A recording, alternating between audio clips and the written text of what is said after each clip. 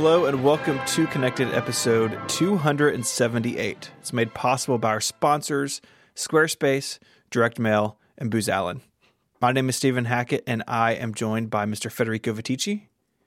Hello, Mr. Stephen Hackett. How are you? I'm good. How are you? I'm great. Yes, thank you.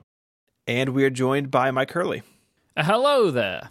Wow. Oh, hi. Popped onto the scene there. Yeah, it's my new style for 2020.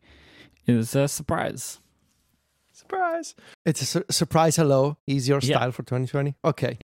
It's a very specific style. Hello. Okay. See, I did it again. Yes, wow, I'm surprised. You're not expecting it? I'm honestly, It happened I'm again. shook. I am You're shook. shook? Yes. I'm so shook right now. We're going to start the show with some follow-up. If Hooray. all your greetings are done. Do you have any more greetings to do? No.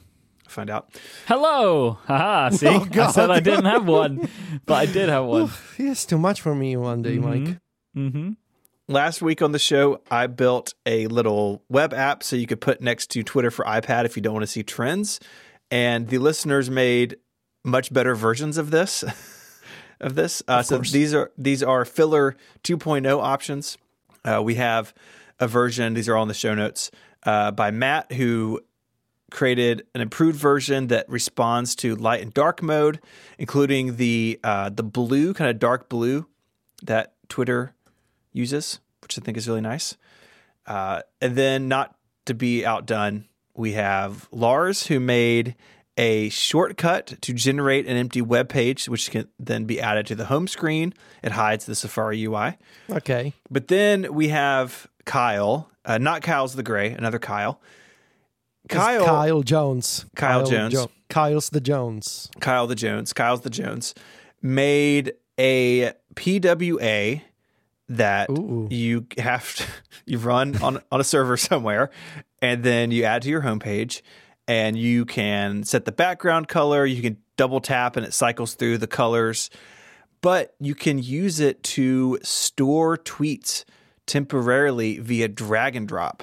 So you have the official Twitter app or website, amazing, and you just drag them over. So he made a shelf app for Twitter, and yes, exactly. It looks incredible, and this goes far above and beyond what I ever thought would be possible for my little project. I just love that because it's a PWA. Like, it takes advantage of all the latest the WebKit stuff on iOS and iPadOS, which means like you can add it to your home screen and it gets a custom icon. You can use it in split view, which is, of course, the main use case here.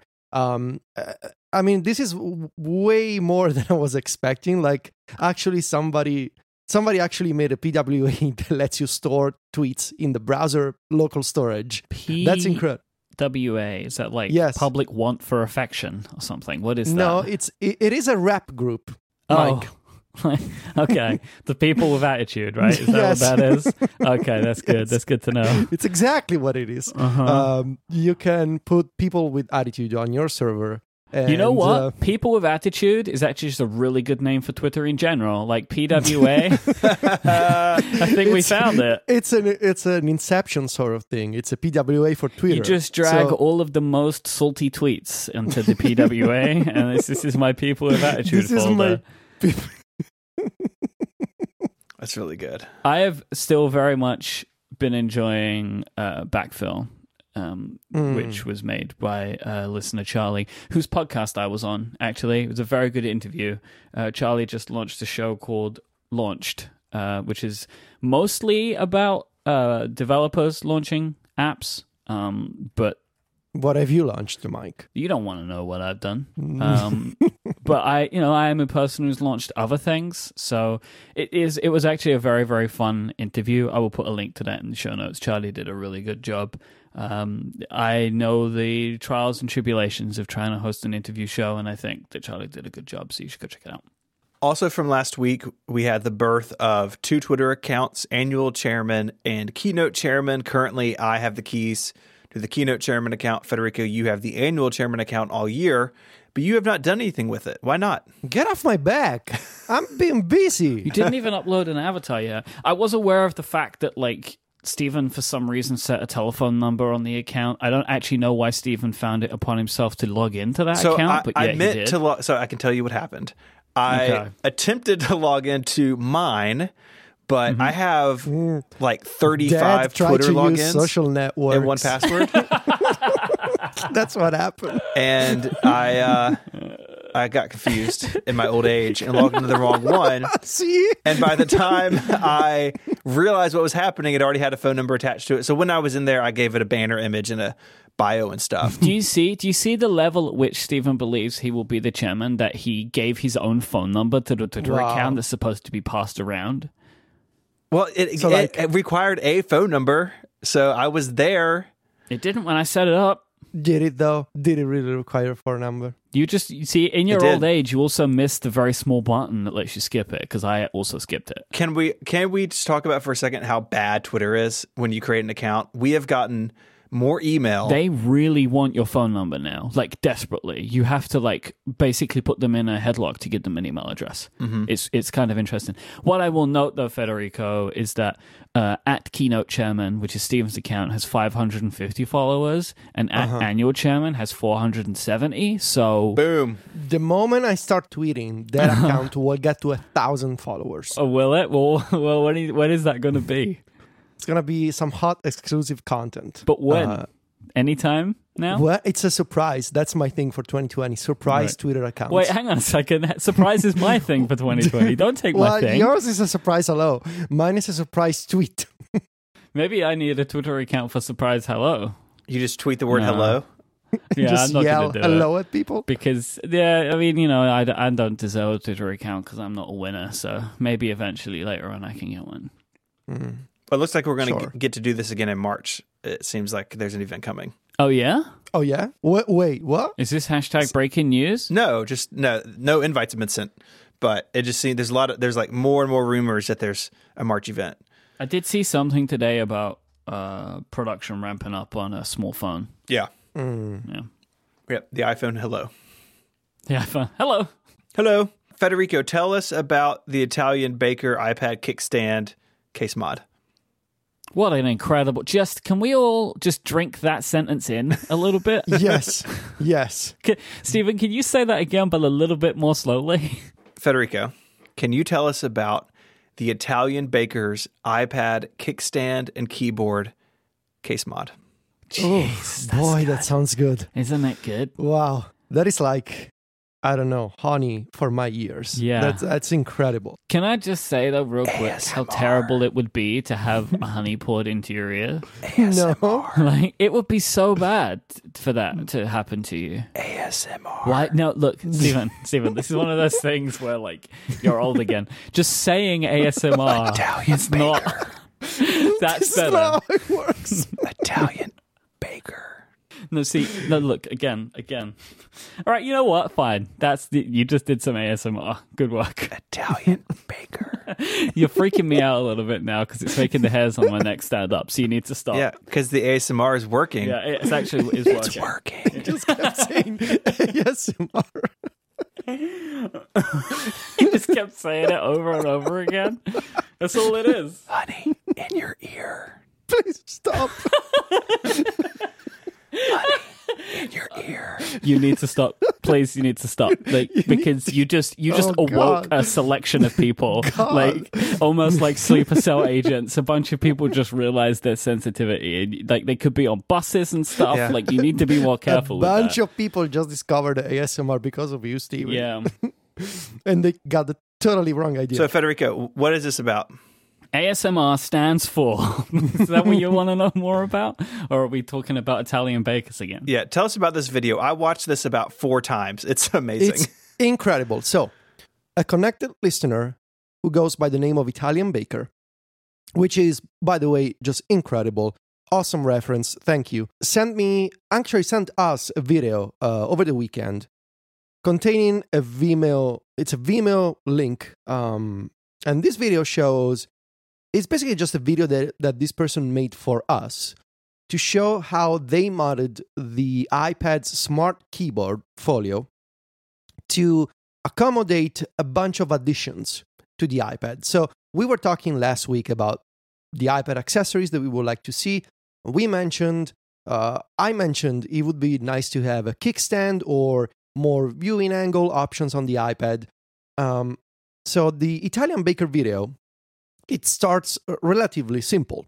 It shows how this person bought an accessory called the Switch Easy Cover Body, which is a plastic, sort of a plastic case that protects the edges of the iPad, but also serves as a pass-through for the Smart Keyboard Folio. So you can put this case on and you can still keep using the Apple Smart Keyboard. But like all it does is that you put the pencil somewhere, right? And there's a pencil holder at the top. It comes with a pencil holder. You can still attach the pencil magnetically to the iPad Pro, which is why I instantly bought this accessory. I had no idea this existed. And so it's on my case. iPad right now. It's a case and a pencil holder, and it's got a smart connector pass-through. So you can keep using the Smart Keyboard. It basically adds no bulk to the iPad Pro. It adds no thickness. It's incredible. It's really well done. It's not cheap because I think I paid like $45. Oh boy. It's not cheap, but it totally does what I want from this. It's a pretty expensive Apple Pencil holder, though, right? Yes, it's an expensive Apple Pencil holder, and it also protects the edges of the iPad Pro, which, in hindsight, I kind of wish that I knew this before because all my edges are dinged up and scratched for some reason. So, yeah, it's very nice. But the video gets progressively more interesting. Yeah. Gets wild after about 1 minute. So better or worse, depending on your kind of outlook on life. Gets so much better. So Italian baker attached a plastic kickstand. This is a standard laptop kickstand that you can buy from Amazon to the back of the Switch Easy Cover Body case. Now, terrible name. Yes. Now, the Italian baker cut a hole in the Apple Smart Keyboard Folio to let the kickstand basically come out the other side. Yep. This person used magnetic paper, which we talked about last year very famously. I think MKBHD made this thing popular. Mm-hmm. It's a piece of paper that lets you see where magnets are. So Italian baker used magnetic paper on the Smart Keyboard Folio to see where the magnets were. He then cut a hole into the Smart Keyboard where it was magnet free, and the hole is cut precisely so that the plastic kickstand can come out on the other side. And then he lined up the hole, and in the video, I mean, this makes so much more sense in a way, I guess, in the video, because you see the finished project is actually kind of amazing that you have this completely custom iPad Pro with a pencil holder, with a case and a kickstand that comes out of the back. Yep. And the Smart Keyboard Folio is still attached, but it's got a hole, and the kickstand comes out of the hole. It is honestly incredible. So yeah, it's wild. I have done something following this video.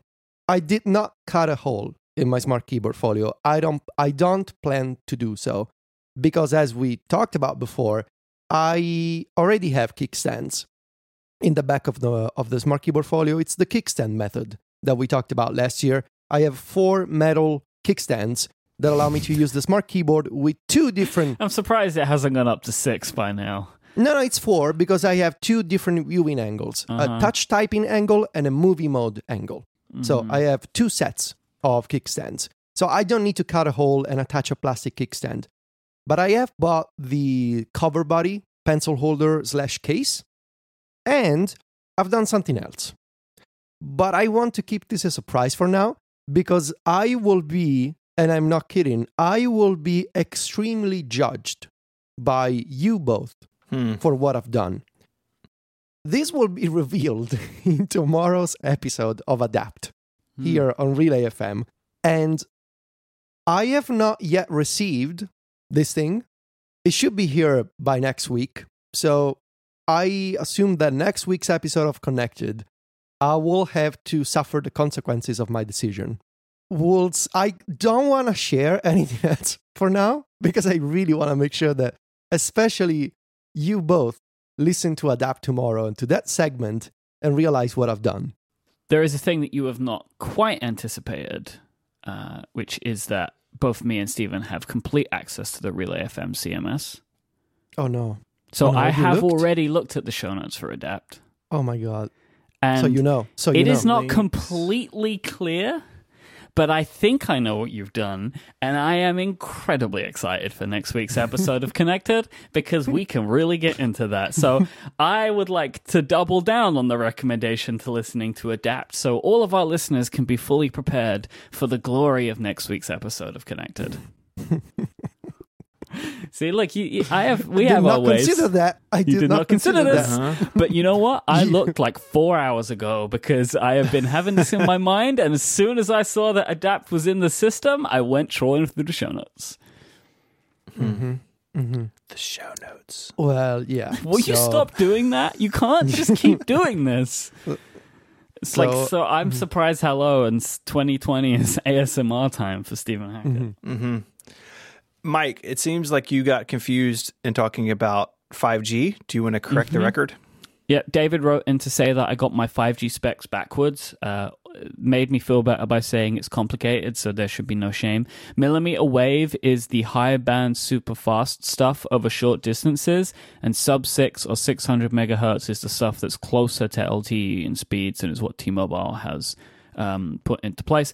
But the point still stands in that Apple is looking to apparently integrate both of these technologies into their 5G chips later this year, right? Later this year. Maybe. We'll find out. We'll find out together. This episode of Connected is brought to you by Booz Allen. Modernizing for the future is a challenge, especially for large organizations. You may need to integrate legacy systems with new technology, or you may need to incorporate AI and analytics to work more efficiently and make fast decisions. Everyone needs new ways of thinking to move to what's next, whether for government or commercial goals. Booz Allen understands that they're helping some of the world's largest organizations modernize. They understand the missions of government and industry and the need to adapt to constant change. They provide open source solutions so clients can integrate innovation from anywhere, whether from visionary startups or major contractors. Plus, they're helping clients power new technologies with analytics. And because security is everyone's priority, they integrate their capabilities with intelligence-grade cybersecurity. With Booz Allen, integration means putting you in control of innovation. Integrate, innovate, get it done with Booz Allen. Learn more at boozallen.com/relay. We'd like to thank Booz Allen for their support of the show. You may or may not be right about 5G, but I may or may not be right about Apple planning original podcasts. So this comes from a report in Bloomberg by Lucas Shaw and Mark Gurman a couple of days ago that Apple is planning to make original podcasts promoting its TV shows. And I think we spoke about this exact idea that a lot of TV networks now have podcasts that go behind the scenes in shows, interview writers and actors and all that sorts of things. It seems like a really, to me, really obvious way Apple could get into this. And it seems like they are maybe looking into this, and they have sent requests for pitches. They've been talking to podcast producers, and it seems like maybe this could be moving forward. Apparently as well, according to a report, which makes perfect sense, if they're going to be making them, that you would see some stars showing up on the shows. Basically, they're copying the model that a lot of other TV networks have been doing. HBO have done this. Who makes The Good Place? NBC? Yeah, well, there's a Good Place podcast, which is hosted by one of the characters of the show, although like not as the character, as an individual, as a real human. Right. So yeah, this is the thing. This approach makes a lot of sense because it is a good like free marketing thing to do. People like it, like there are tons and tons of podcasts about TV shows just in general, right? People doing rewatches, and this kind of fits into that idea, but also includes conversation from the people who made it. Like there was a really good Watchmen podcast from HBO as well. So HBO's been doing a lot of this. The Chernobyl show was apparently very good. Jason always picks them in his favorites of the year. When we do the upgrade, he's like, there's always an entrant of one of these because they're pretty good as look behind the scenes. My expectation, if Apple were doing this, because it is ultimately a promotional play, that they would make these shows available to all. That would be my expectation. Because there's been a lot of questioning around, like, if Apple made their own podcasts, would they only exist inside of Apple Podcasts? Right. Or would they exist everywhere that you could subscribe to a show in? And I think that if the idea of your show is that you want to make it a like promotional piece for your TV content, that it makes sense to have it available everywhere. I could be proven wrong. But I think this is a very natural and great beginning, right? This is what we expected if they were going to do something. This seemed like low-hanging fruit of a type of show to do, because these shows are already popular, they do well, and it's not going to be like conflicts of interest for Apple and the types of things that they would want to do. It's not going to cause them trouble, right? Like doing like a daily news show could be difficult, right? Like because it could get political or whatever. But this is just like easy stuff to do with in a pipeline that they can control as well, right? So this makes a lot of sense, I think. So, assuming that Apple is doing this original podcast content, is it just a way to sort of upsell the Apple TV Plus content service? Or are they also doing like actual Apple Podcasts originals that are not a way to upsell you on Apple TV Plus?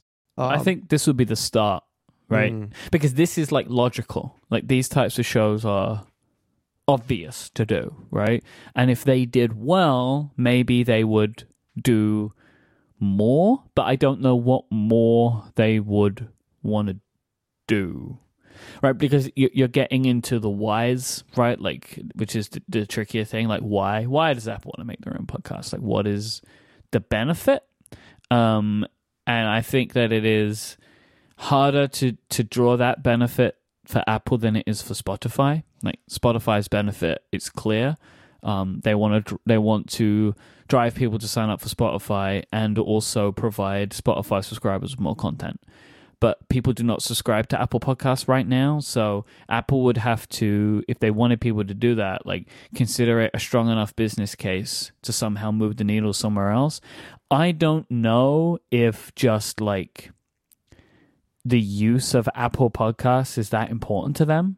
Like, I don't know if it's that much of a big deal, like ultimately as part of the business, to spend a bunch of money producing shows, to lock them inside of Apple Podcasts, to try and drive growth of Apple Podcasts. I just don't know if I can see the link there. Like, if they want to give Apple, like if they want to put them inside of Apple Podcasts, but they're only available for people that subscribe to TV Plus, then, and I don't know how they would do that, but like, let's imagine they do that, then sure, that is a value add to an existing service.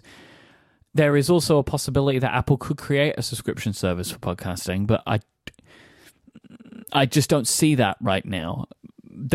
I would see that they will more likely start in this, and if this really takes off for them, then maybe they would go that route. But I think it's still way too early to tell. Like, I would put money on these shows existing everywhere.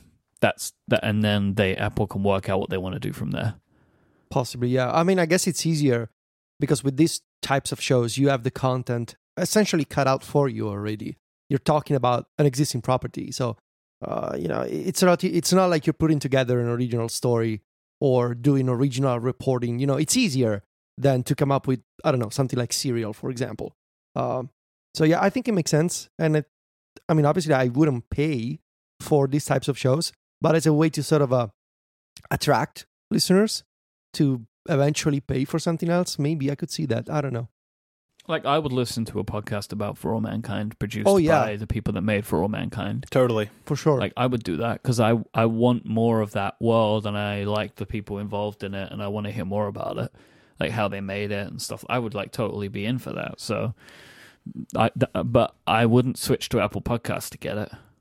All right. So we have another story about things Apple may do in the future, and it is about smart keyboards. So this comes from DigiTimes, and it's kind of a multi-part thing that Apple's next generation iPad would come with a new smart keyboard, and that would feature scissor switches. Right now, they use butterfly switches, but because they're all encased in fabric, they don't seem to have the issues that the laptops did, where you get debris in there and then they fail. But it's interesting, right? Because I don't know. I mean, people have issues with the smart keyboard. They seem to die sometimes, but it isn't an issue like they had on the MacBooks. So maybe they just want to bring everything over to the new design. I don't know. Not just scissor switches, glowing scissor switches. And that's the more exciting part. It could be backlit. Could it be, though? It should be. It'd be awesome. Well, Federico, do you want to write what you put in the document, which blew my mind today? Months ago, I think it was sometime last year, I believe I joked about, hey, what if Apple made a smart keyboard and the keycaps are made of glow-in-the-dark material? That sort of would be a way to make them kind of backlit without actually adding, wires under the keyboard and lights under the keyboard. Just make it glow in the dark, like those silly toys that you have when you're a kid. So imagine if it actually comes true, that it's a glowing smart keyboard that is still thin and light, but you can actually see in the dark. But you can only use it at night for a short period of time before the glow. It's like, oh, it glows, but you can only work for 2 hours because that's all you should be doing anyway, and then you should go to bed, right? Because it only will the glowing. Well, I guess kind of funny. Yes, it should and probably will be backlit, but I do love the idea of a glow-in-the-dark keyboard. That's just cute in a way that I would enjoy very much. Yes. So this did come from Digitimes. In July of last year, Ming-Chi Kuo said that Apple would stick with the rubber dome design on the smart keyboard. But who knows? Things could have changed. That could have been wrong. I agree with you, Stephen. There isn't a lot of call for any change to the underlying mechanism of the smart keyboard. But maybe if Apple is unifying again around the Magic Keyboard, that they would just want to make them all the same, right? Like just make one type of keyboard key. Who knows? Because this report does also reiterate the idea of a 13-inch MacBook Pro with a scissor switch keyboard being released in the first half of 2020. I mean, maybe it's just a matter of we're not going to make the butterfly keyboard anywhere, so let's just get rid of all the machines, right? Like it could be a very operation-centric decision and not necessarily one about customer usage or customer satisfaction, which would be fine. I mean, for one, I don't mind the smart keyboard. It's the keyboard I use most of the time on my iPad. I have a bridge keyboard that I'll bust out if I'm doing real writing, but day in and day out, I keep the smart keyboard on there, and I don't have any real problems with that keyboard, but I wouldn't argue with one that felt even better. So I could imagine just a unifying story around wanting to move, because to people that have ever been frustrated with keyboards over the last few years, there is something nice about hearing ultimately all of the products, if they're going to go that route, being and we're using the same Magic Keyboard, right? They just keep saying that line over and over again, right? I can imagine that kind of putting people at ease of the idea of Apple making bad keyboards, right? It's just they use one keyboard design everywhere and everyone loves it and everyone's happy and there's no more keyboard problems. I think that's a good story for them to tell. Ready to take a break? Yes. All right. This episode of Connected is brought to you by Direct Mail. If you're looking to grow your customer base, connect with fans, or build a following this year, a super cost-effective way to reach people is still email. And for over 15 years, Direct Mail for Mac has been the go-to email marketing application for business, nonprofits, and schools, and other organizations who want to expand their reach or connect with customers. It's designed just for the Mac, so you can get your work done in half the time using all the Mac technologies you've grown to love, like drag and drop, keyboard shortcuts, deep integration with other apps, and much more. Direct Mail has eye-catching templates. They are infinitely customizable and look great on all devices. Direct Mail has a helpful customer service team staffed by real humans. There's no chatbots or AI here, just friendly people who are ready to help and at no extra charge. Send your first campaign today with a free download of Direct Mail. Listeners of this show will also save 10% off all of their full feature pricing plans. Head over to directmailmac.com to experience the top-rated email marketing app for the Mac and see how it can help your business grow. Once again, that's directmailmac.com. Our thanks to Direct Mail for their support of Connected and all of Relay FM. Apple, iCloud encryption, and the Federal Bureau of Investigation. The FBI. Buckle up, everyone. I have many things to say, and then we can talk about it, right? I've been doing a bunch of reading today. Encryption. So, according to a report from Reuters yesterday, as we record this, 6 sources confirmed to them that Apple previously dropped plans to offer fully encrypted iCloud backups. The report partly states that this was after complaints from the FBI.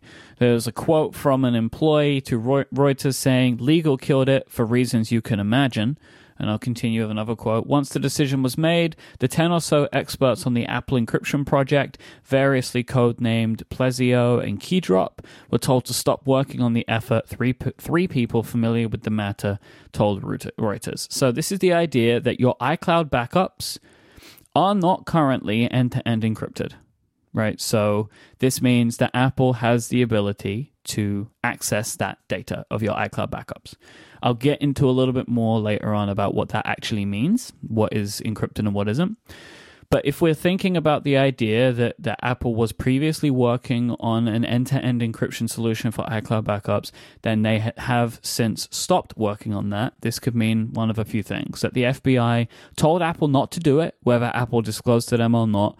But it was pretty clear a few years ago, after the San Bernardino shooting, which is what is back in court right now, right? Like, and there's a lot of drum beating from the government about Apple, from the US government about Apple handing over that information, which they previously refused to hand over, right? Like, it's come back around again. I'm right in that, Stephen. Yeah, that's back in the news again. Yes, it is. So that's maybe potentially one of the reasons why this story has come out as it has. But so this, Apple was talking a lot then about encryption. So it may have been that the FBI told Apple don't do end-to-end, or they disclosed to the FBI or whatever. But so it could be that the FBI told Apple not to do it.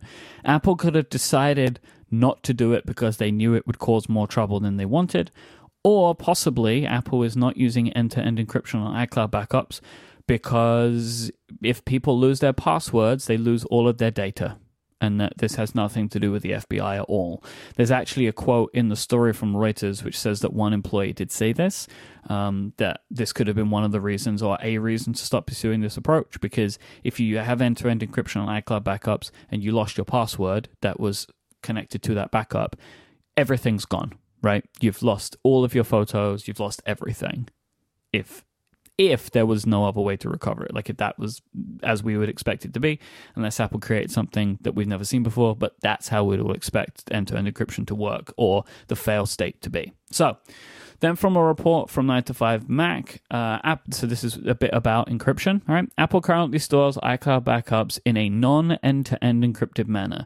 This means that the decryption key is stored on Apple's servers. If a police entity comes to Apple with a subpoena, then the company has to give over all of the iCloud data, including the decryption key. This has further rounds of ramifications. For instance, whilst the iMessage server is end-to-end encrypted, the conversations stored in an iCloud backup are not. So whilst we believe end-to-end encryption to exist in iMessage, because that's something that we've been told, whilst that's true, if you use iCloud backup, it doesn't matter, right? That your iMessages could then be read if a law enforcement agency was to have gotten your iCloud data, or anybody could, in theory, if they have access to it at Apple. So currently, though, data from health, home, keychain, and Wi-Fi passwords are end-to-end encrypted. Like, this is encrypted, but that's it. So if you were to have, my understanding from doing reading on this is even if somebody was to get a subpoena, they couldn't get that information, but messages they could get to if you're using iCloud backup. And of course, none of this matters at all if you're using the backup option that you can do with a Mac through iTunes or Finder, where you can have it encrypted, but then you need a password, but then you can't be using iCloud. That's the only way to get an end-to-end encrypted backup of your iPhone or iPad. So basically, Apple store this the iCloud backups in an unencrypted manner in case you need help to recover the data.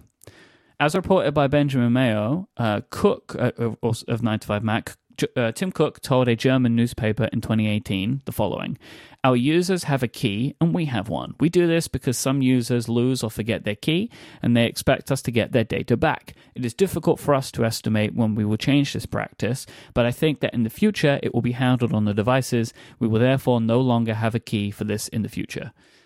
This is a translation from a newspaper that I pulled together from two different sources who's had translation clarifications. I'll put both of those in the show notes. But it seems that from 2016 to 2018, there are numerous quotes in numerous outlets, including places like the Wall Street Journal, of Tim Cook seeming to state that Apple would be changing their encryption practices. But nothing has happened since, which it potentially means that they did drop this project for some reason, whether told to by a law enforcement agency or told to by themselves, right, that they decided they weren't going to do it.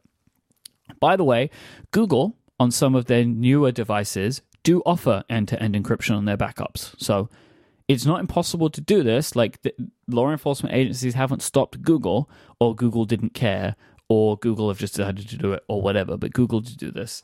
I will also, for further reading, recommend that you read an article from Dieter Bohn over on The Verge, who looks at how tricky this whole thing can be about encryption in general. So this is the place where we are right now. It is not news that end-to-end encryption is not a thing for iCloud backups. I think we all forget it from time to time. I know I always forget it, especially the thing around iMessages, because I've been told many times that iMessages are end-to-end encrypted. They are from device to device, but if either of those devices is backed up by iCloud, that is null and void. I would like the option to be able to end encrypt my device, and I think really that Apple should give a choice, and it should be on the user to be smart about their passwords, right? Like where they're stored and how they're stored, so they won't forget them. But that's where we are. I honestly can see both reasons. So let's imagine that they have not done this for one of those two main reasons. They haven't done it, so there is a reason they haven't done it to now. Maybe it's super difficult, maybe it's still coming, but let's just assume that they have abandoned this project. Honestly, I can see them doing it because of law enforcement stuff, because we have seen things in the past where Apple have done things because they're a big company, and big companies have to do things, and sometimes just taking the president around your factory and letting him claim that it was built because of him, right? Like, there are games to play, and the same reason that Apple does give data to the FBI when requested, right? But I would like to see them build end-to-end encryption, because Apple put up posters on the side of buildings that say what happens on my iPhone stays on my iPhone. But what they don't put is an asterisk that says, unless you back up. Right. By the system which we notify you to back up on, that we put a badge on the settings app if you don't use. I kind of wish they would go the full way. This is always the problem. If a company takes a stance which is so strong, they are held to it, right? Mm-hmm. If you say, we are the most privacy-conscious technology company, and we're never going to look at your information, and you talk about how great your end-to-end encryption on messages are, you need to back it up. Like, it is mind-boggling to me that Google offer this now, but Apple doesn't. So I want to see them do it. And I hope that Apple have not commented at all on this yet. I expect if it continues to be a story over the next few days, they will issue some kind of response, which will go into some more detail.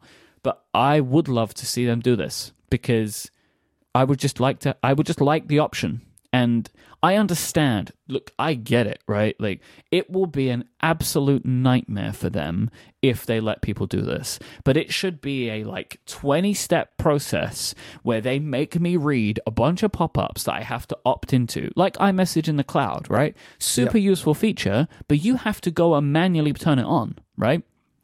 Make me go into 4 nested settings menus to get this feature, because it's like Firewall, right? That's difficult to turn on, right, Stephen? Like, you have to go and do it. Like, they don't do it for you. You have to go and do it because you're encrypting your Mac. And if you forgot that password, you're kind of screwed. I'm right in that, yes? I think now it's part of the setup process where it's easier to do. Yeah, it prompts you, I believe, at some point. Well, they're willing to do that, but so I would like to see them go to that route, right? Like, that's what I would like to see them do. And I'm sure that that company is full of incredibly smart people. I'm sure they can come up with ways to try and make this as best a process as it can be. But I want to see them do it, because I don't think that they can talk the game they talk about privacy and not allow me to do this. That's where I am on this one. Yeah, this to me totally feels like the sort of thing that Apple will end up announcing that it's coming in a future version of iOS.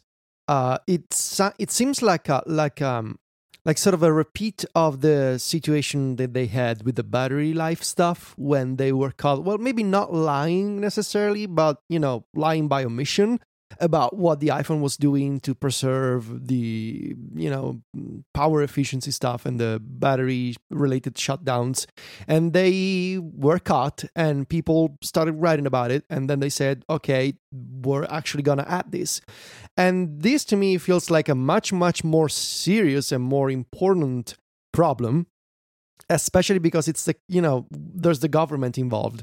And especially in the United States with the FBI and all these shootings. The other thing is maybe it wasn't the FBI, but maybe it was China. Right. Because Apple were playing ball with the Chinese government that the decryption keys live on servers in China for iCloud in China.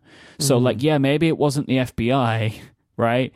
Maybe it was somebody else, because that's a whole other thing, right? If they do this, what about China? Mm-hmm. I don't know what they're going to do there, but that could be a reason why they maybe won't do it or didn't do it or can't do it. I don't know. I guess the bigger question is that, and I really don't have a good answer to this.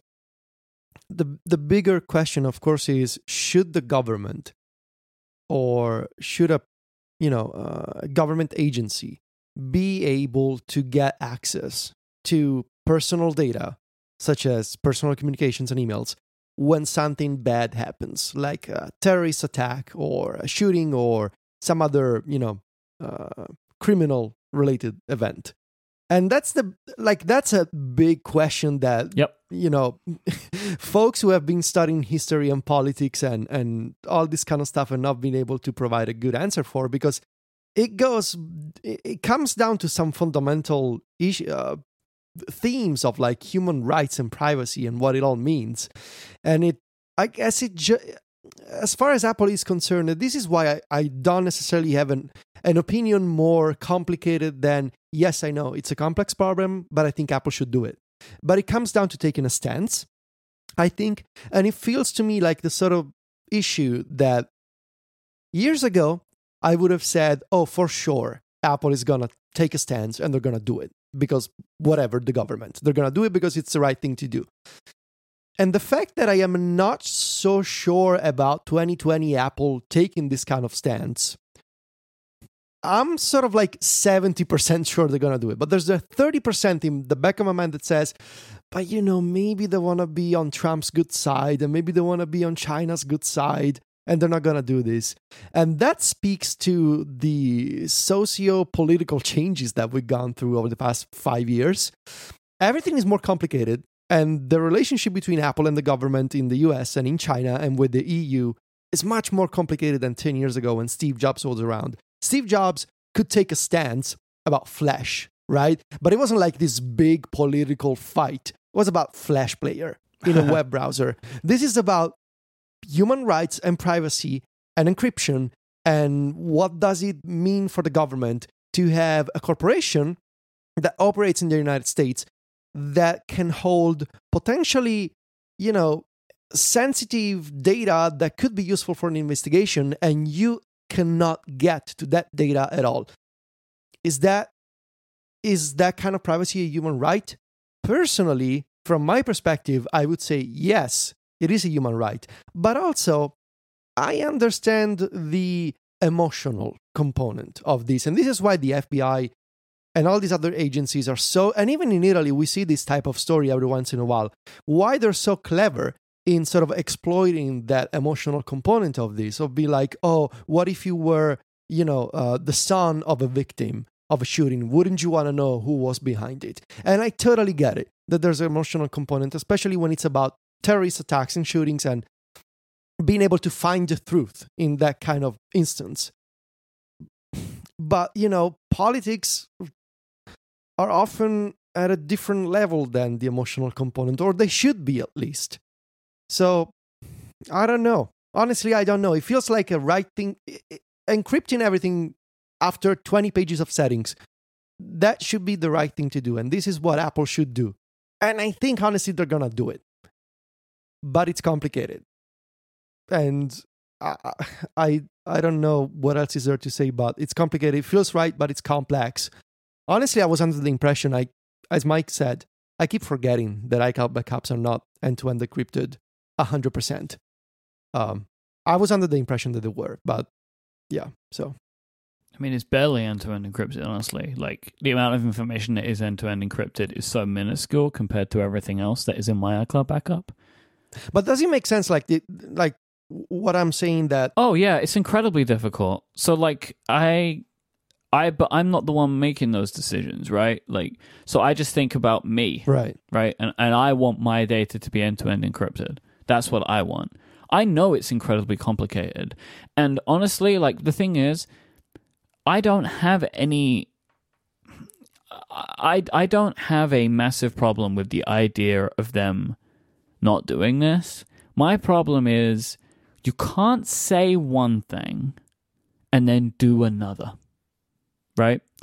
You can't say what happens on your iPhone stays on your iPhone when any court in America can change that. Yeah. And then it doesn't. Right? Like, that's my problem. If Apple was different in what they spoke about, or if they didn't say things like that, then I would just have to choose to live with the situation that I have brought upon myself. And if I cared about it enough, I would stop using iCloud Backup and I would start doing encrypted backups on my Mac, right? I tend to just have a problem with marketing that is effectively lying.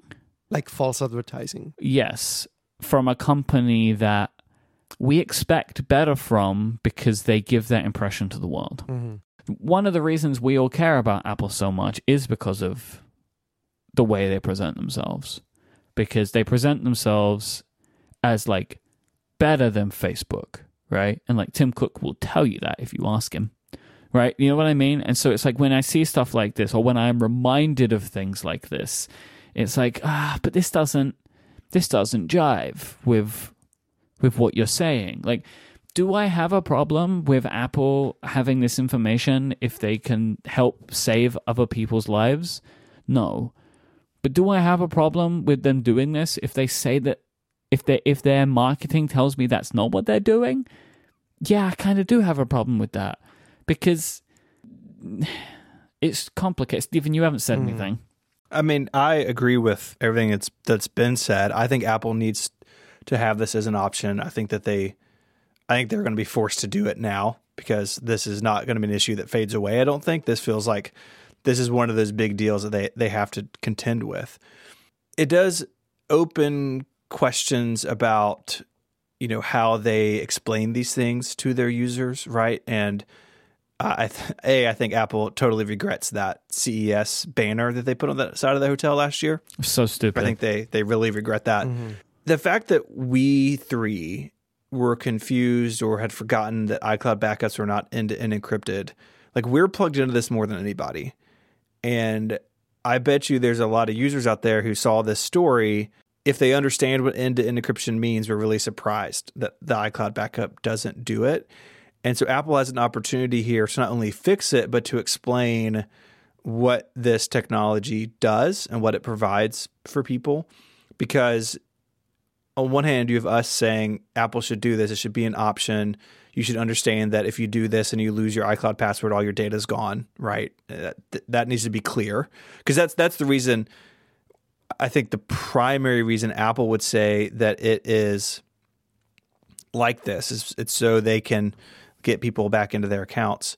But I don't know if people really understand what that means. So we have all this on this side, but then the other side, you have people like the president and politicians saying we need access to backups, we need access to data, so when things happen, we can deal with it. And that more people are going to hear that than are going to hear this show, right? And hear that the reasons that you should do it. And so Apple has to navigate all that, and it's an opportunity for them to speak really clearly about what encryption is and does in a world where there's a lot of voices saying that it's a bad thing, because it is not a bad thing. Yes, it has consequences. And one of those consequences is the FBI can't see certain data. And we have to understand that that's a trade-off. And that's a trade-off that many of us are willing to make. Some other people aren't willing to make, and that's fine.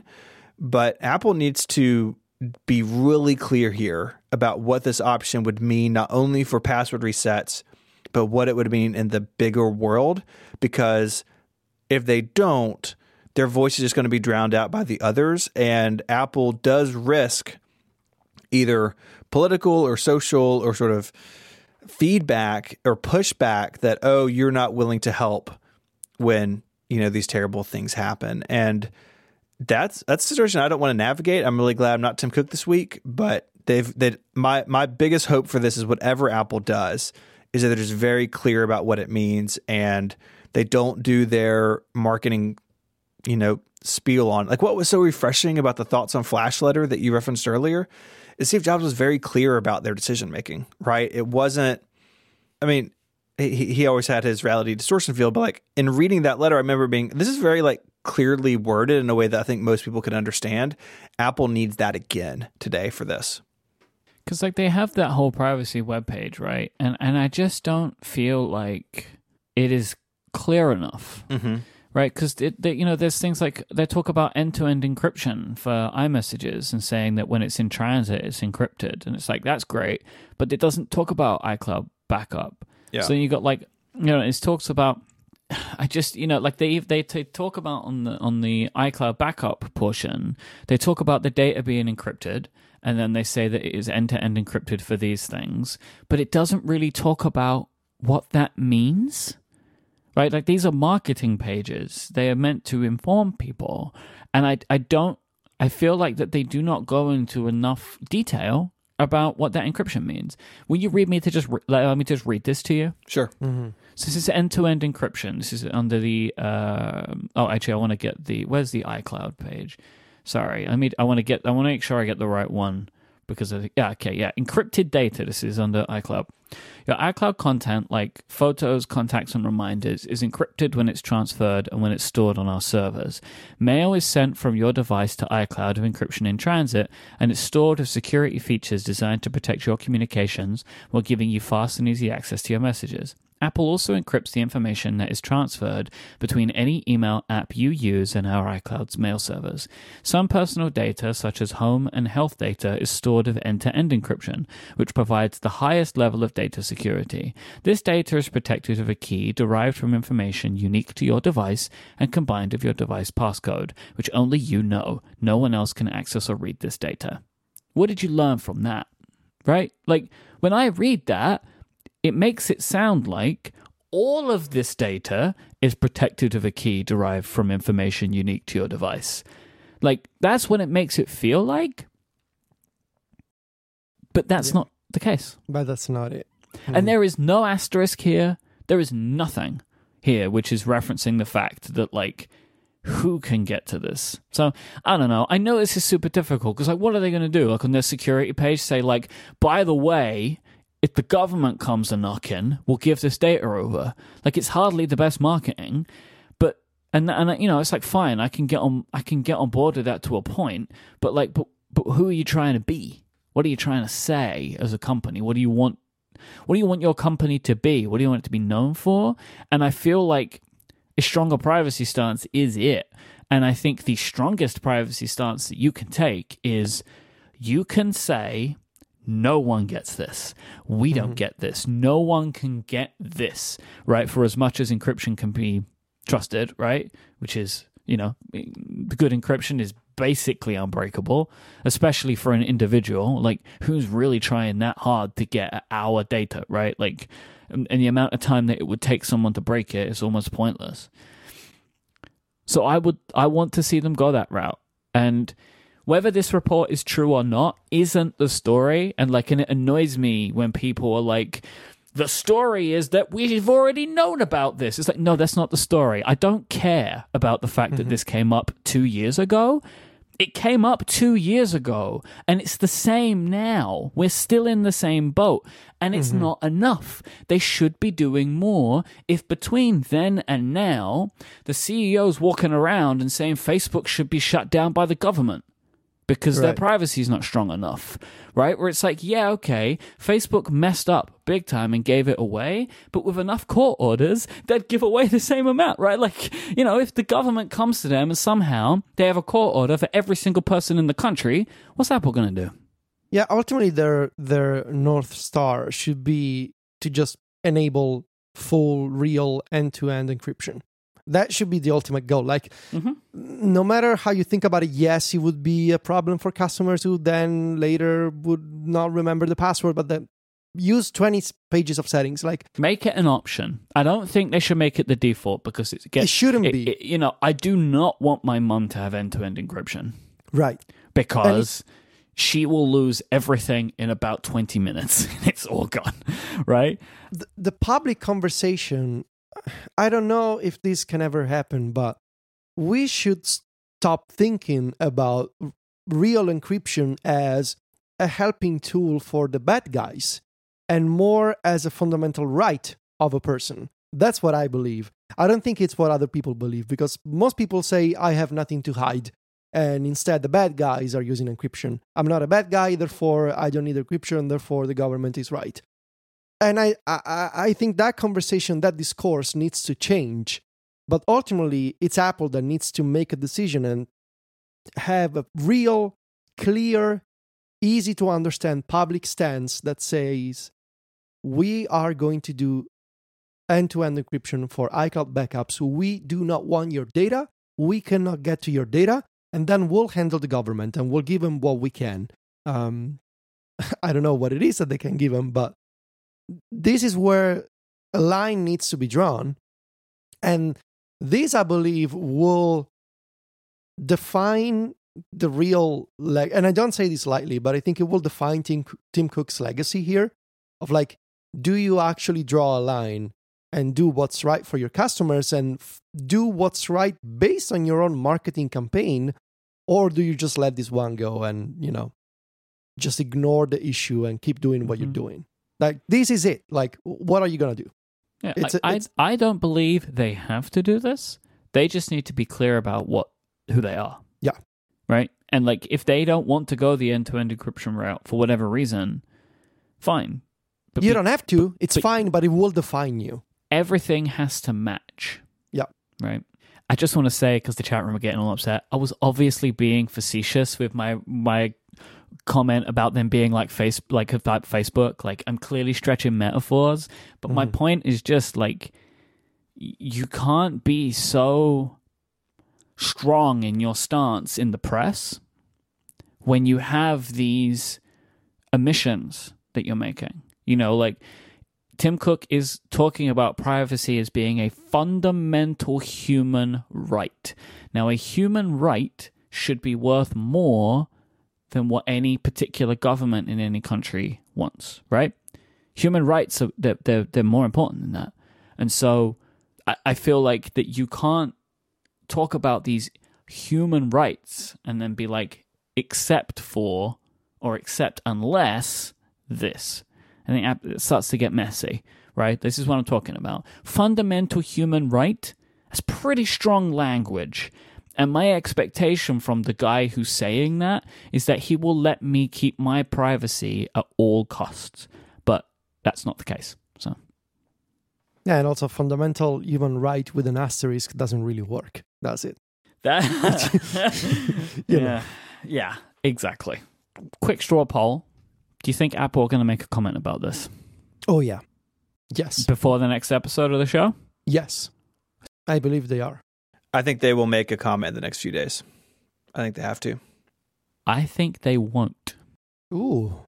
This hasn't become, I think, a big enough story as of right now. It's big in our circles, but I don't think it's big enough, and they are dealing with much worse from the government right now.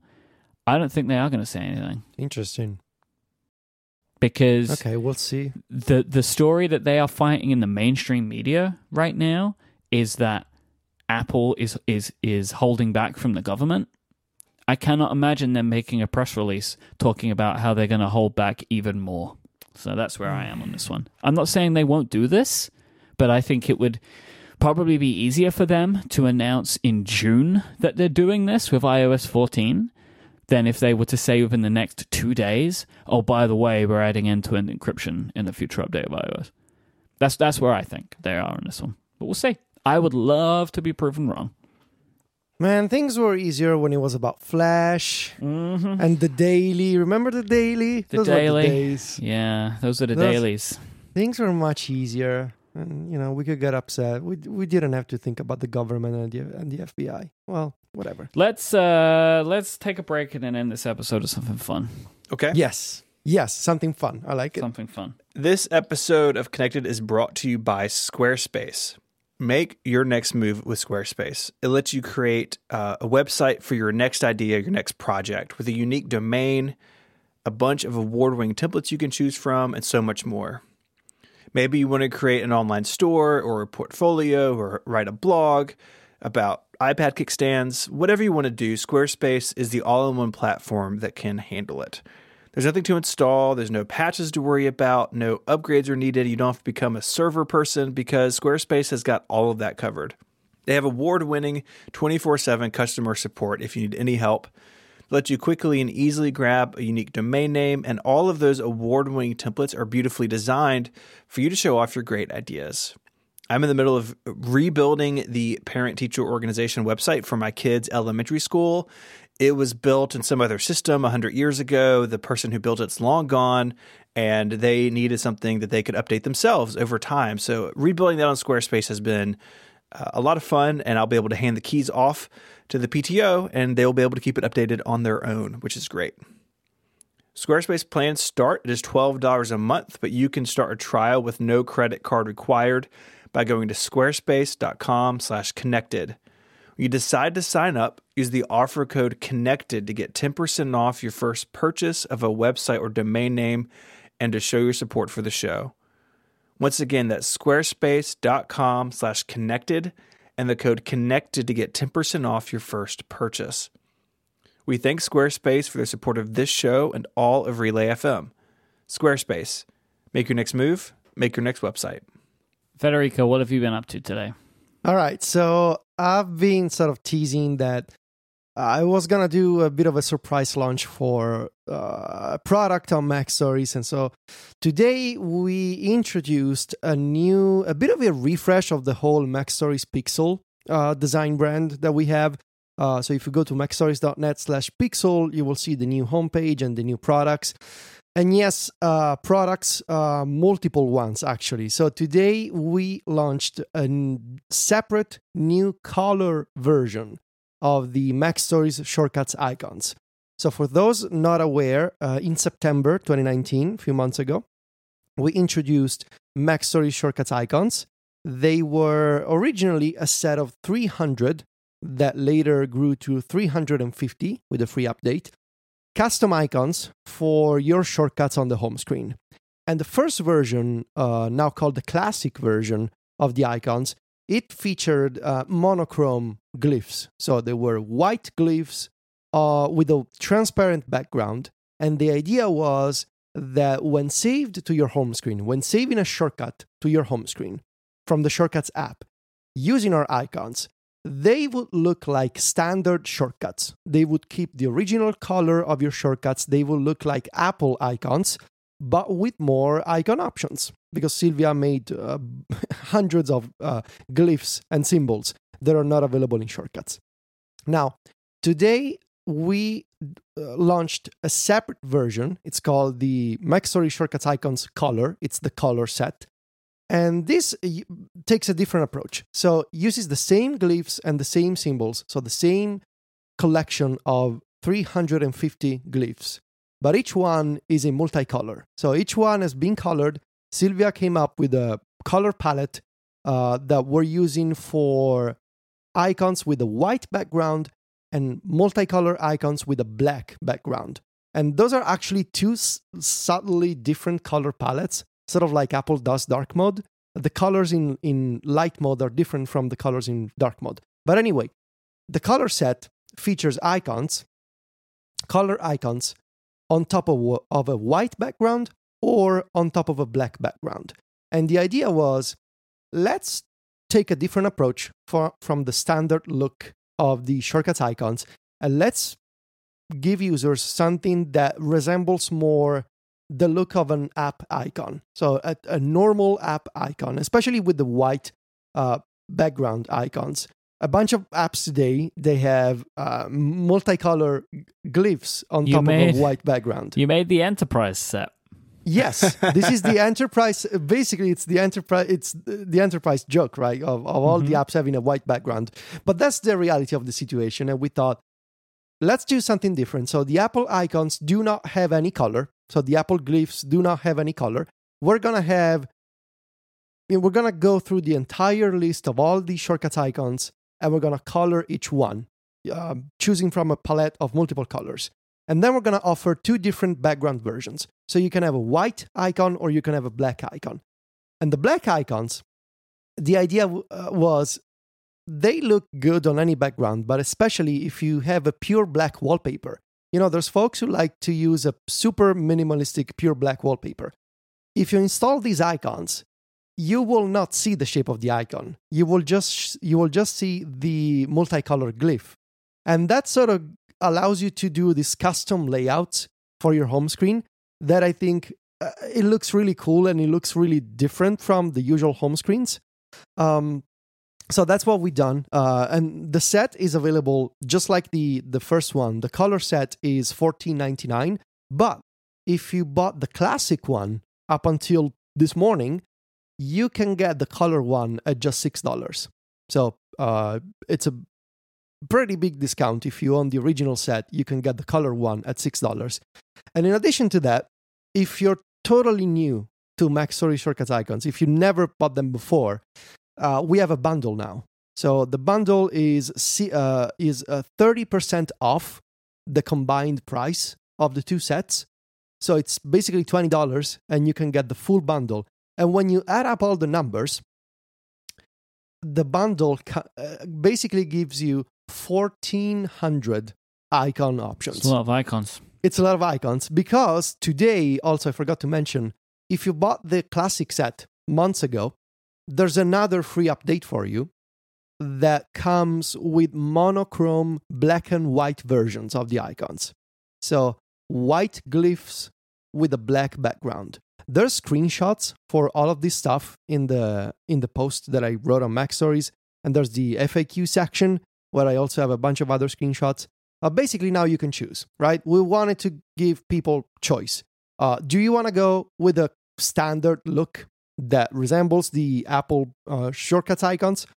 And now you also have a monochrome version, then go with the classic. Do you want to have something different that has a bit of color and that looks like apps on your home screen? Go with the color set. Do you want to have everything and just mix and match stuff? Go, which is what I do. Go with the bundle and go crazy. So that was the idea. So in this post, your announcement post, you included a screenshot of your home screen. Yes. I would like to talk about this. Yes. Hold on. Before we do that, tomorrow on Thursday, there will be, as I promised, I was a bit late this year, but it's coming out tomorrow, my must-have apps 2018 edition article. It's coming out tomorrow. 2019. 2019. Super late. 2018. 2019 edition. Okay. It's coming out tomorrow. So it was supposed to be out in December, but I got sidetracked and I needed to make a bunch of adjustments to my home screen, but it's done. It's coming out tomorrow, and there's going to be details about all the apps that you see on the home screen. But yes, Mike, let's talk about the home screen. Ask away.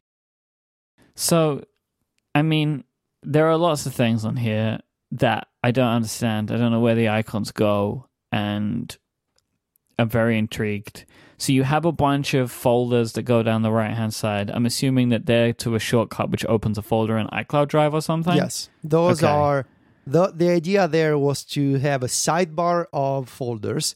So I used the color icons with a black background to sort of make that column look different from the rest of the home screen. And those are shortcuts that open a folder in the Files app. Okay.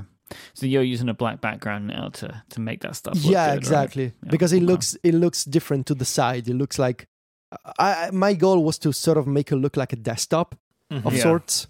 So I faked my way around it using the black wallpaper. What is Raindrop? So that's the question that I assumed correctly that a bunch of people were going to ask. So this is actually the longest segment in tomorrow's article. Okay. So Raindrop.io is this bookmarking service. And yes, I'm using a bookmarking service in 2020.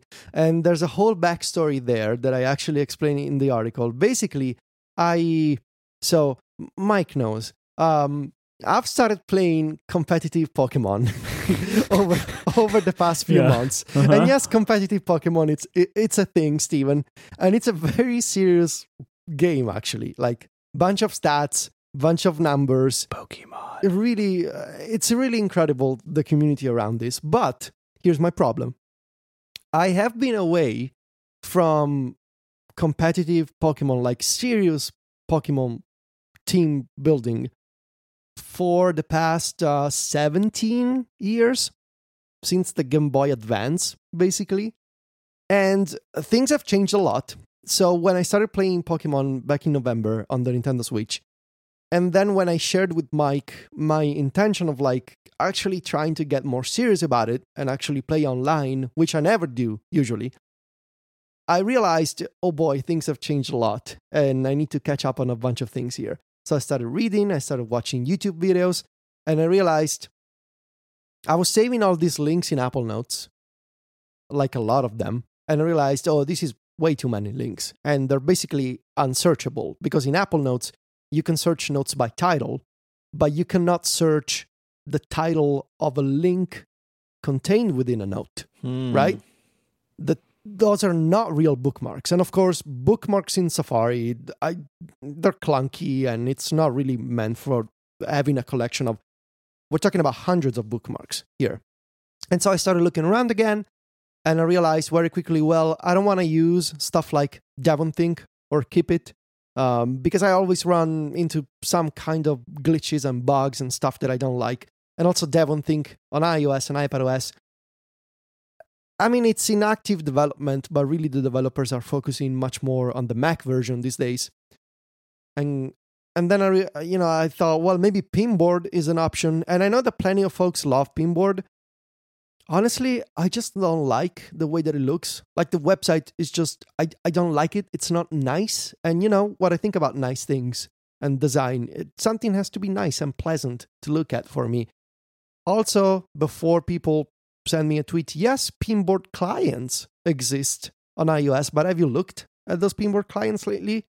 They're not really, updated very frequently. And so I started looking around again and I came across Raindrop, which has been around for years. It's a really great looking bookmarking service that works everywhere. So it's got an iPhone app, it's got an iPad app, it's got a web app, desktop extensions, all kinds of, different ways to get to save bookmarks.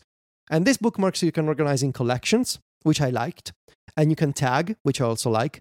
But really, it's all about the design. So when you save a bookmark, it gets this rich thumbnail that sort of extracts the main image of a web page, and it tries its best to extract a description of the page as well. And your collections, you can have folders and subfolders, but also you can customize the icon of a collection. You can choose from like thousands of icons. There's going to be screenshots tomorrow in the story showing my Pokemon collections. Like each one has a custom Pokemon icon. It's amazing. It looks so pretty. And you can choose from different view options. So you can have bookmarks laid out in a grid or in a list. It's really well done. And what makes it super useful for me is the fact that on iOS, all these bookmarks, they open with Safari View Controller. Like you tap on it and it opens with Safari. It's not, usually these services, they have like their own custom web views. This one does not. It opens Safari. So all of the extensions that you want to use, you can use. If you use content blockers, it works. if you want to use Safari Reader, it also works. And it's super well done. It's so fast and well done.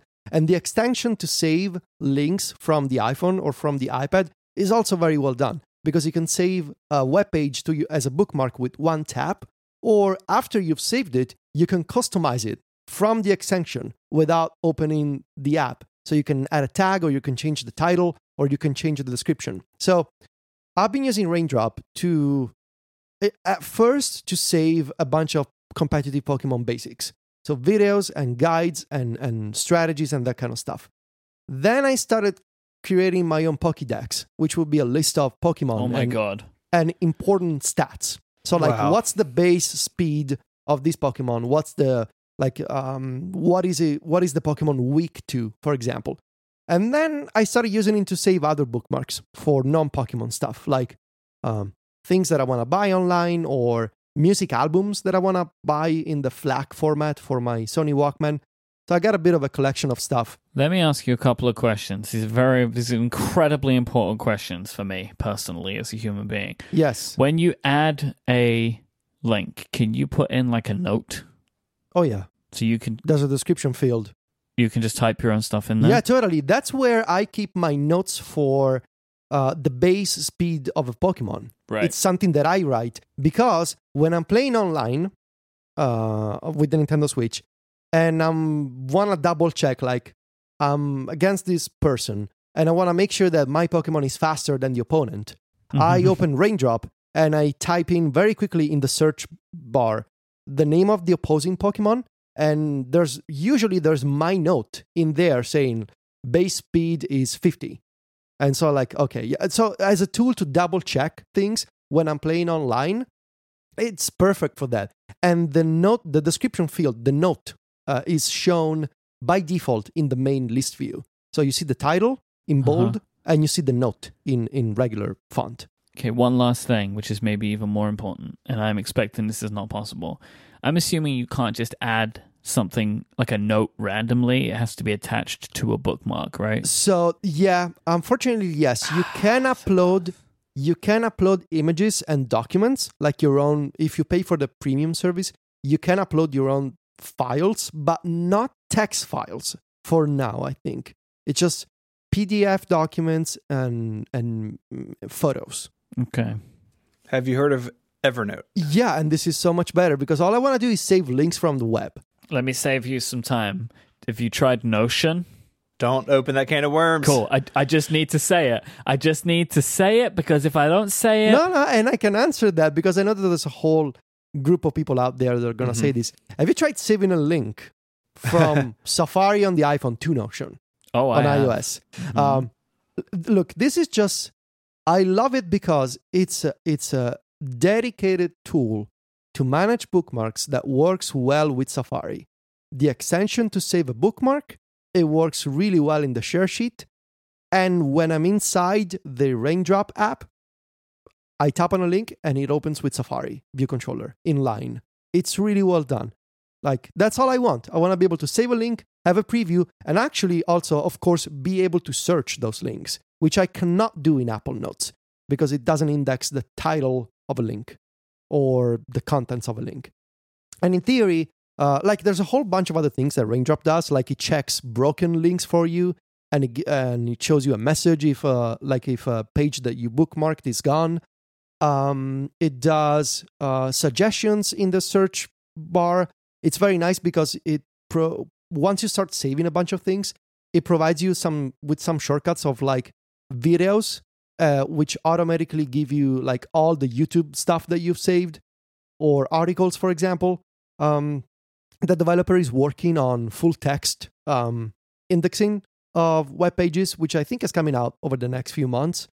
So yeah, I mean, that's I know that's gonna be the big surprise of the home screen this year, which is why I spent a bunch of time in the article talking about the app. Anything else? I feel like we talked about that way longer than the icons. Yeah, on Raindrop, no. I mean, it's close to being something that I'm looking for, but not completely. Mm-hmm. The ability to not be able to just add text notes, that's a shame for me. Yeah. Like just arbitrary text notes. then it would be exactly something that I'm looking for right now, which is to replace my Apple Notes workflow for for collecting up information for show research. Right. Sometimes I just add in arbitrary pieces of text into that, right? Like a thought or an outline of something. Mm-hmm. All right, but I'm going to look in that because it could still do at least half of what I need. Mm-hmm. Okay, so looking at some of these, I reckon I can work some out. There are some clear time tracking ones at the bottom. Yes. Timer Yes. menu, articles. Shortcuts corner, I'm assuming opens something, or S corner, I'm assuming is opening something to do with the shortcuts corner in the club. No, it actually starts a timer for the shortcuts corner section. Yeah. What is clip to jar? So there's this beta, this app called Data Jar. Yep.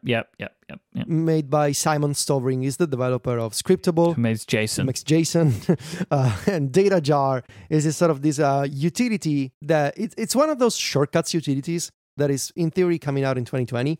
That basically lets you manage data that you can then access from shortcuts. And what I'm building is a clipboard manager for iOS that works with Data Jar.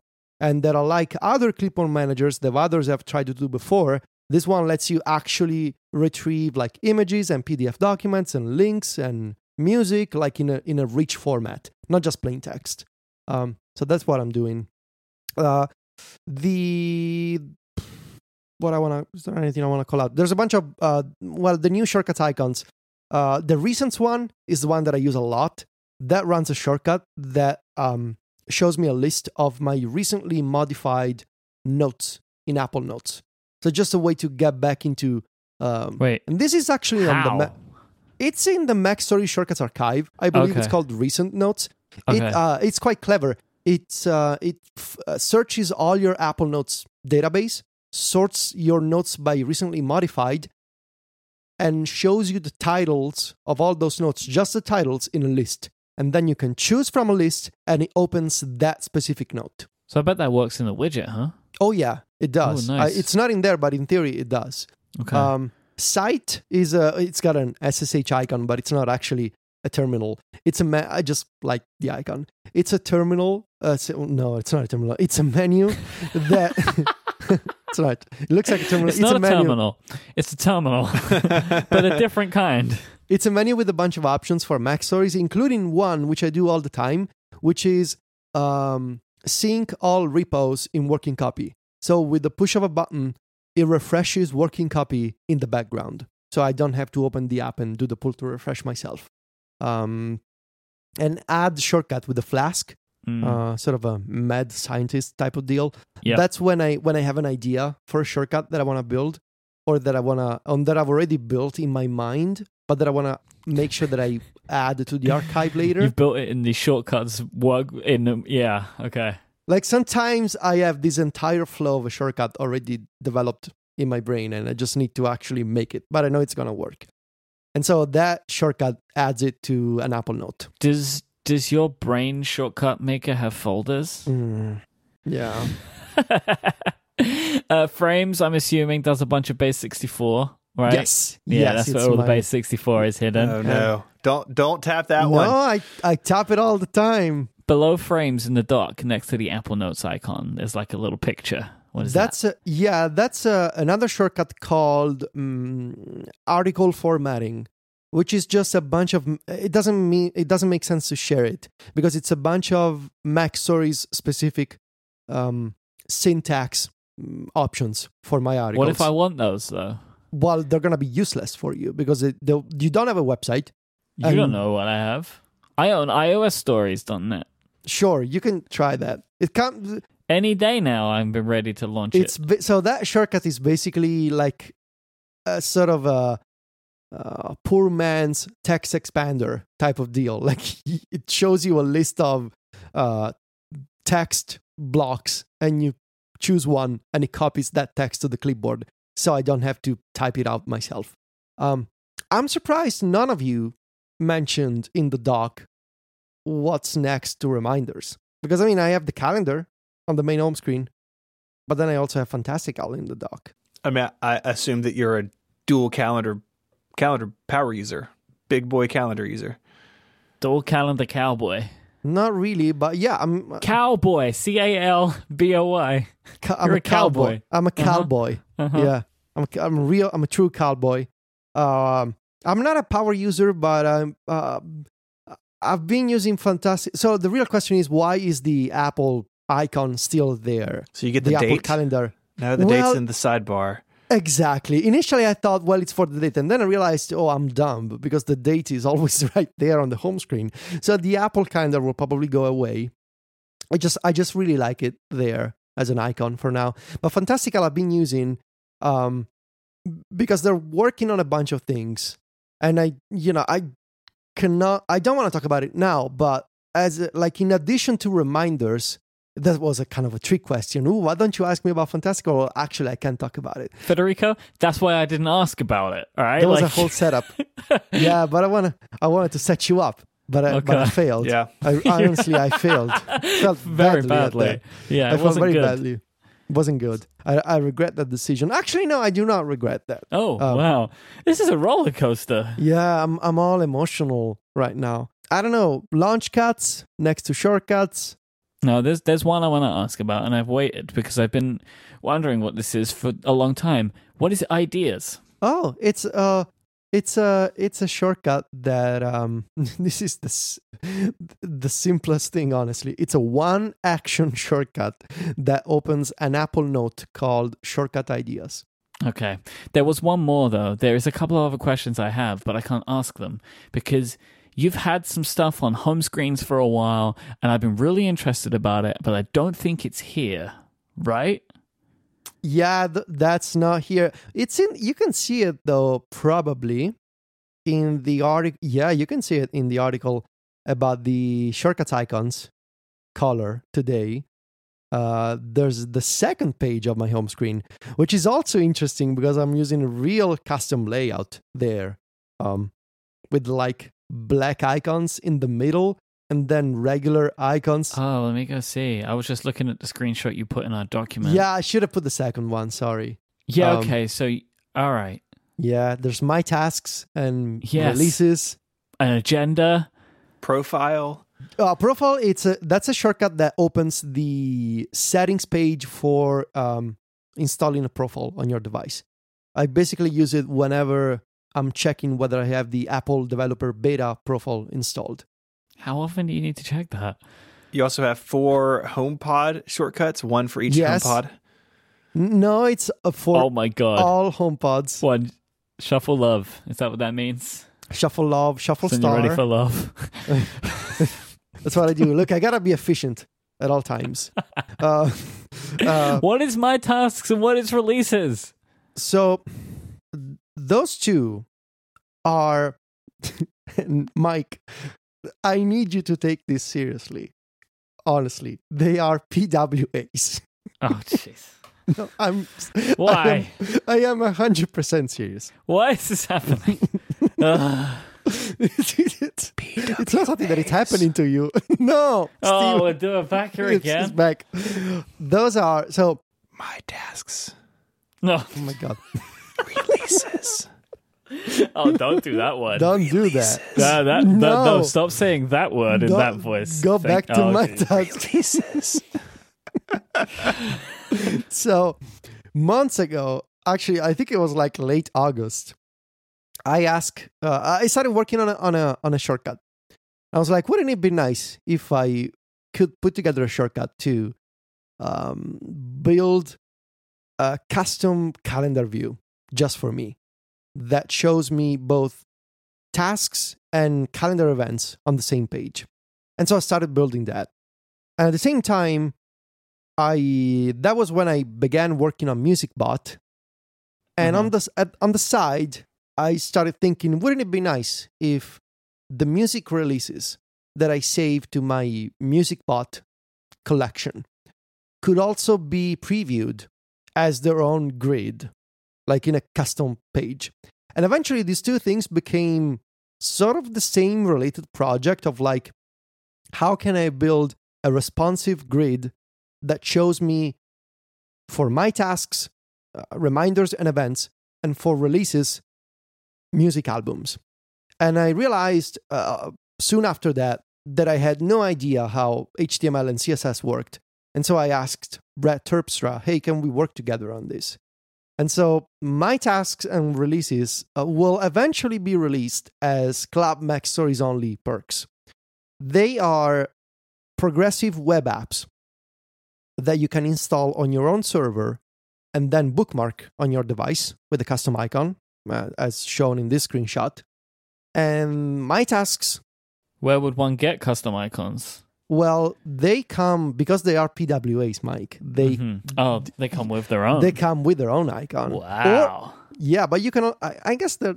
I mean, I'll make it possible for you to use any icon you want. I'll think about that. Sure will. They are progressive web apps that they open super fast, and they fetch a page from your server, and then they show you either your schedule for the week or your entire collection of music releases that you've previously saved via MusicBot. Of course, both of them are powered by shortcuts. There's a shortcut that updates the contents of the My Tasks page on your own server, and there's a shortcut that updates the releases webpage. They're fun, but I mean, the work come out for the club at some point before WWDC, I'm sure. But yeah, they are PWAs, Mike. They're good web apps, you know? Aren't all web apps good? Is it the same as dogs? Well, no, dogs are all good, that's a fact. Web apps, it depends. It depends. I still don't agree with this dogs are all good nonsense. That's because you're a bad person. But yeah, this is the second screen. You can see the Tutor icon down there. Tutor is there. TV Forecast. This is a good one. TV Forecast is an upcoming TV tracker. Used to be around many, many years ago. And the developer sort of abandoned the app. Now it's back, and it's super well done. And I'm using that as my TV tracker of choice. And I think everything else you pretty much know about. A bunch of other shortcuts. Yeah. All the new color icons. Yeah, that's about it. Stephen, tell people where they can find the show notes for this episode, which would be important. They can find the show notes at relay.fm/connected/278. So go look through Federico's screens. There'll be links to that Mac Stories article there. There's also other fun activities you can have on the website. You can send us an email with feedback or follow-up, or you can find us on Twitter. Mike is there as IMYKE. Mike is, of course, the host of a bunch of other shows here on Relay FM, so go check those out. You can find Federico on Twitter as VITICCI, and he's the editor-in-chief and icon guru over at macstories.net. You can find me on Twitter as ISMH and my work at 512pixels.net. I think our sponsors this week, Squarespace, Direct Mail, Booz Allen. Until next week, guys, say goodbye. Arrivederci. Hello. Adios.